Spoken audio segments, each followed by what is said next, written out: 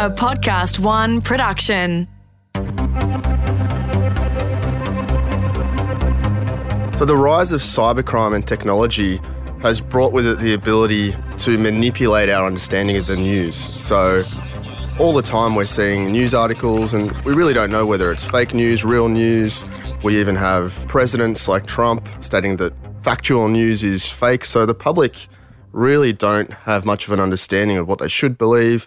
I mean, I myself try and help some of the people that I know on my social media when they repost news that I've done my research on and I 100% know to be false. But these things spread huge amounts of fear in our community, things from racial hate to disliking of certain communities and mistrust in government. It's all basically driving us apart, which is essentially the aim of the individuals perpetrating this news. I mean, some examples, just really obvious ones where people are sending alerts on Facebook saying there's a new virus out here and we need to download this software to protect ourselves from it. A lot of the time written by a criminal, and that particular piece of software is actually the malware you're scared of protecting yourself from and the reason why you're downloading this antivirus software. So particularly for non-technical people, it becomes an absolute minefield trying to navigate what's real and what's not.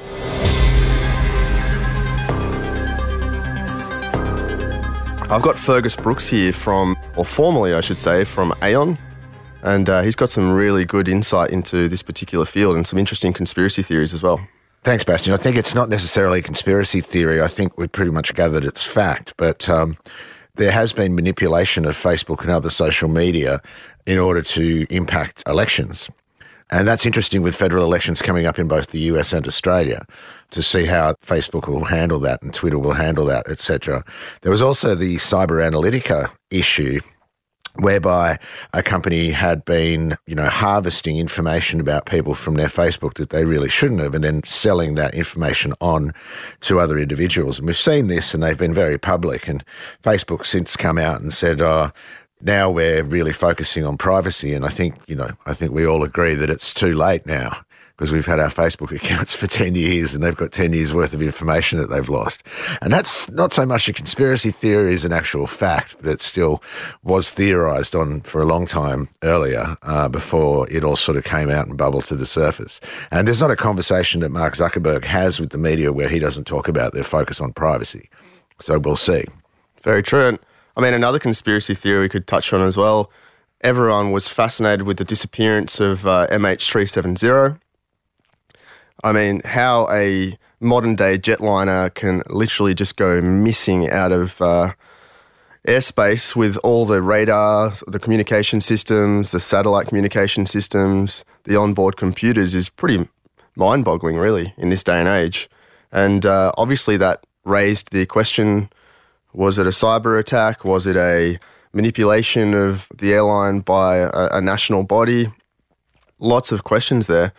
I don't think that anyone really to this date knows 100% what actually happened there. I mean, you can take the common sense approach or you can go right off onto the far right-hand side and consider the plane was attacked. I mean, we know that the planes can be hacked. We saw the security researcher back a number of years ago in 2015 that repeatedly warned the FBI that it was possible to hack the infotainment system on aircraft to take control of the command system of an aircraft. And after he hadn't been listened to for some time, he basically boarded an United Airlines flight, used USB sticks, some hard drives and a laptop to hack the aircraft and issued a climb command and also a turn command, altering the trajectory of the aircraft.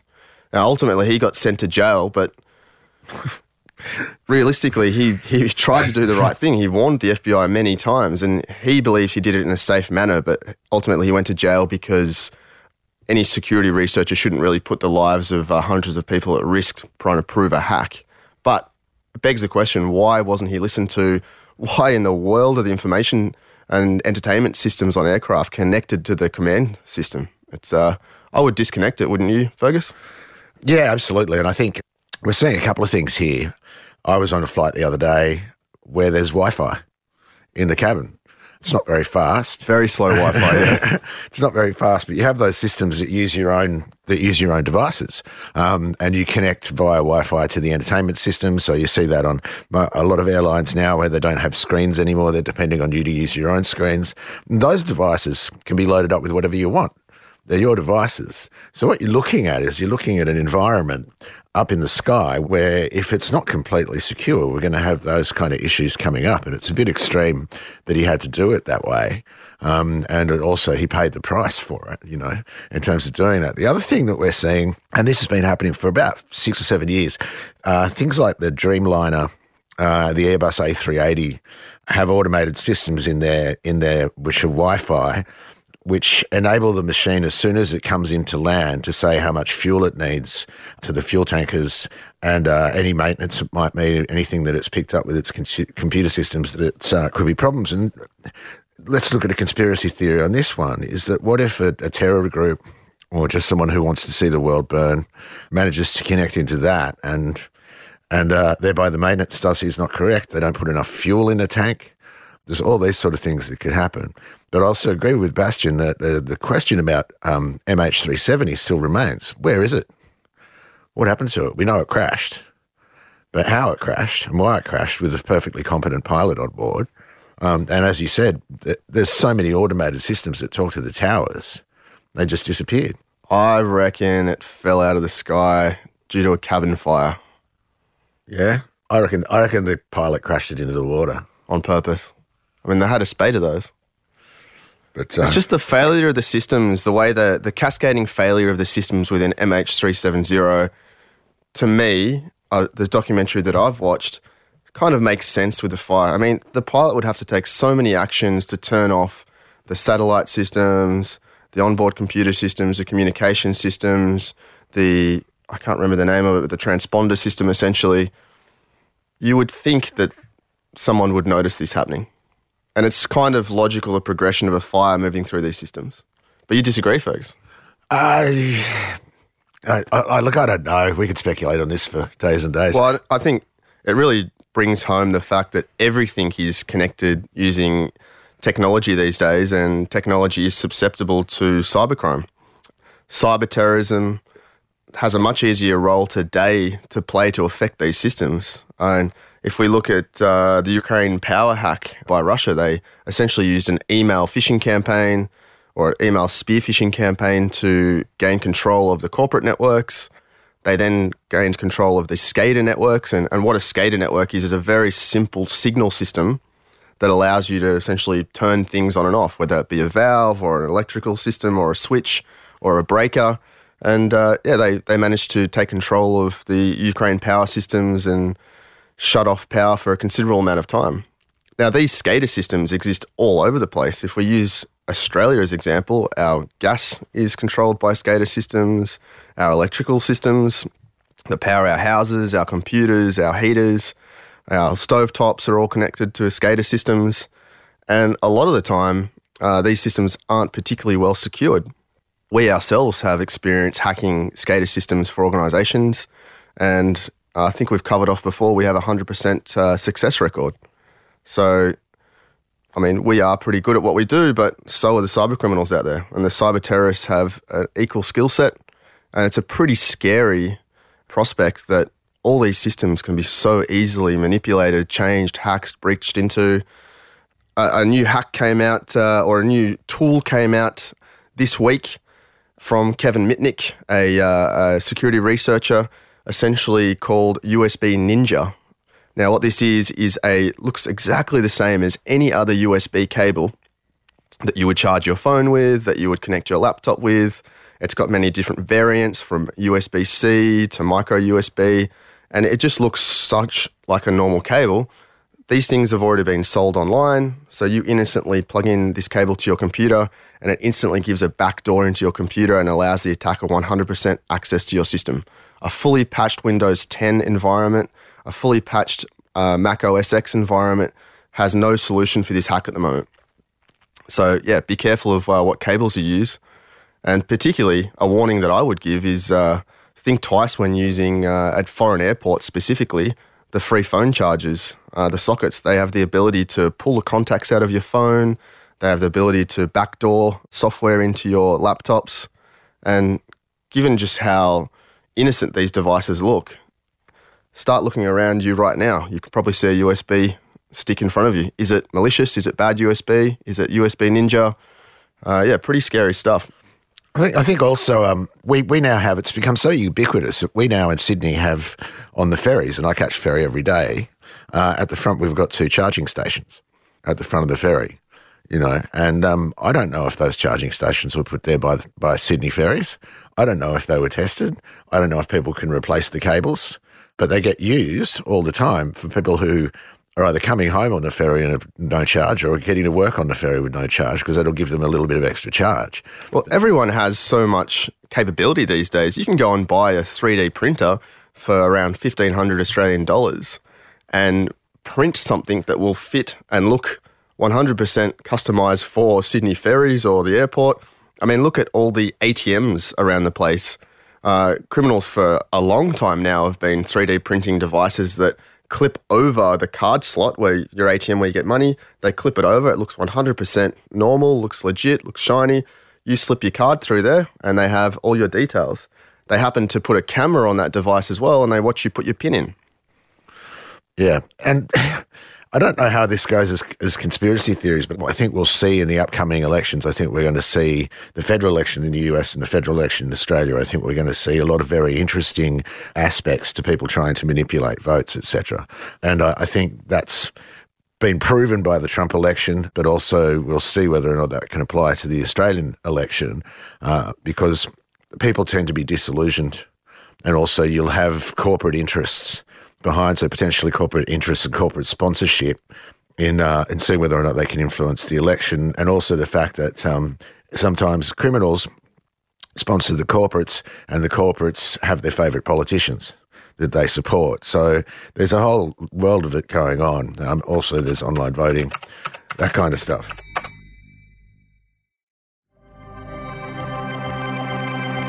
So looking at how a cyber terrorist might influence an election, think about when you're using any of your internet-connected devices, and we've all done it. We're looking at buying a new car. We happen to be, searching about Mazda. We've gone to a few different Mazda websites, and all of a sudden, every single website that you go to, the advertisement seems to be about what you were just searching for. Now, that's using cookies. But we as humans generate so much content that can be used or stolen or used to target individuals to push them into certain actions. So, for example, we've got these devices like the Google Home and Alexa that are listening to everything we say, and they are basically listening for a keyword, hey Google or Alexa. But that means they're recording constantly. Now, I'm not saying that those two devices are actually being used maliciously, but it definitely begs the question, can they be used to understand who you are as a person, be used to basically build a map of who I am, Bastien Treptel, as a person? And pretty quickly, say if we look at it from an election, you could probably get a fair idea of which way I'm going to vote. People lean left, people lean right. In Australia, we have quite a centralised political system. You can basically cause fear in individuals. Whether that be fear of terrorism, so then you might skew your vote in a certain way. Whether that be fear of losing negative gearing on properties. Now, there's been lots of fake news about negative gearing, there's been lots of fake news about terrorism, and that tends to skew people. I've had conversations with people, good people that I went to school with, that I never would have considered to be racist, but after so much fake news, and after so much information that they perceive to be real, they're on the bandwagon ready to vote for someone like Pauline Hanson because they're scared that their life is going to be changed. Now, that's just an example of how news and the media and cyber terrorism can be used to gather content about an individual and then suggestively help them down the path of voting for a particular individual or party. And in the case of Cyber Analytica, they were paying for ads. And Facebook has the capability to target the ads towards your behaviours. So it's no wonder that people are falling for it because they see it there, they think it's news, they think it's real news, they think it's just everyone on Facebook is seeing the same news as opposed to just things that are specifically targeting me. And I mean, that's the sort of the life cycle, isn't it, Bastien, that we discovered when we discovered that Cyber Analytica had been doing this, and not just Cyber Analytica, other companies, all because Facebook allowed them to by opening up, what was it? It was for apps, wasn't it? It was for Farmville and stuff. Even a more recent example, I had a friend of mine blanket all her social media with, we absolutely cannot let Labor get into government because they're going to charge us when we die and our children won't get the money and it's a death tax. And if you actually read into this, you know, the headline of the article is very misleading, and you read into it and essentially it's been manipulated and fake news. And is that someone trying to push votes towards Liberal? That's scarier than what we talk about, if you think about it. So I guess it really begs the question, how much control do cyber terrorists actually have? Are they sponsored by parties? Are they sponsored by nations? Are they sponsored by government? Or are they just local criminals? It's very hard to know, and the answer is probably it's a mixture of all of them. But we live in a time now that cyber terrorists have way too much control over our actions, and a lot of it is fear-mongering and pushing us down a certain road because we all want to feel safe. We all want to feel as if our reality will continue along as it will.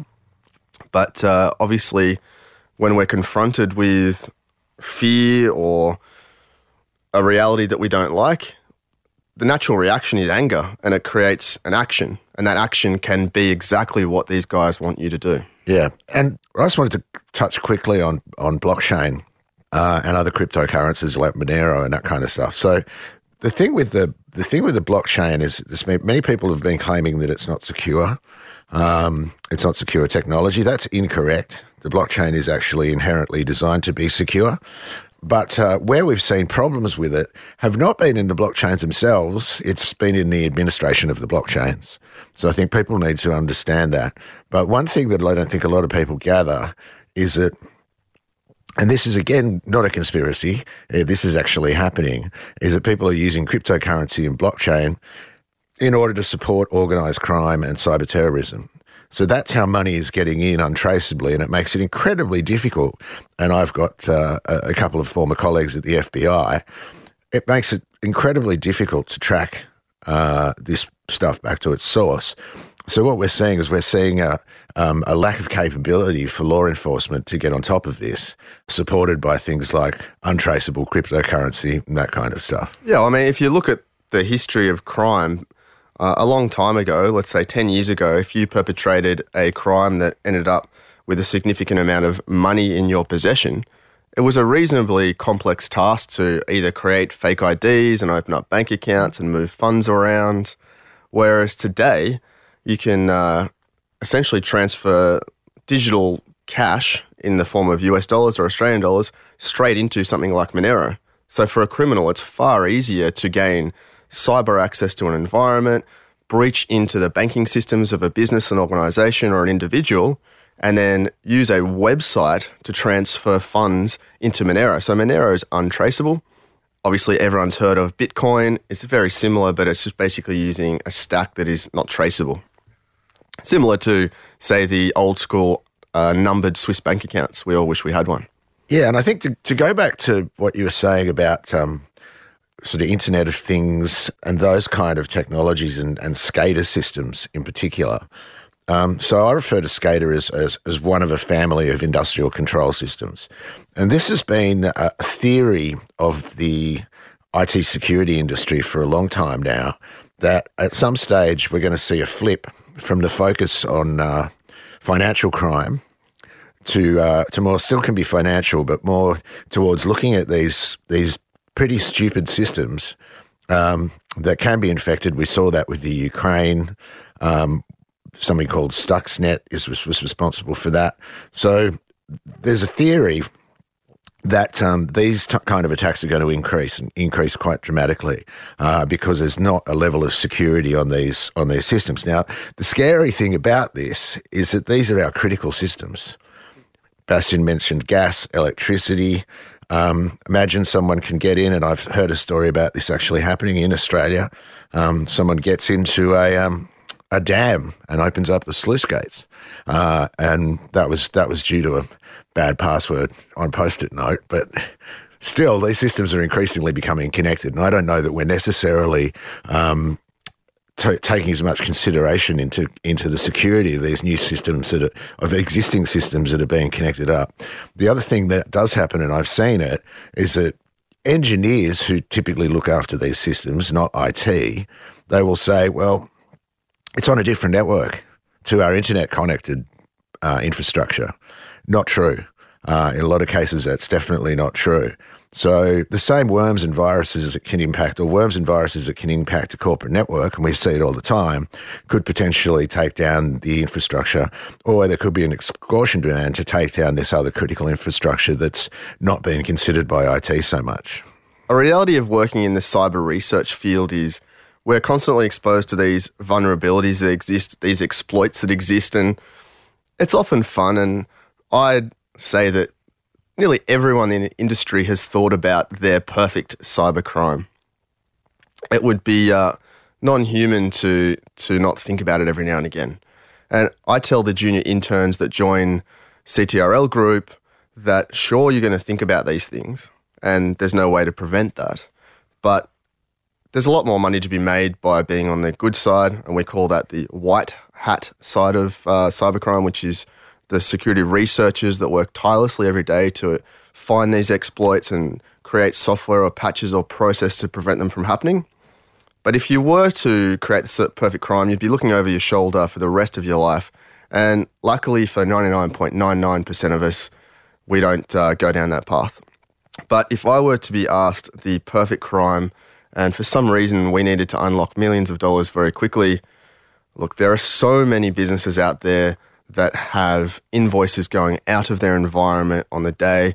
I'm personally aware of a few companies that process something like 90,000 invoices a day in the order of millions, so hundreds of millions going in and out of their bank accounts every day.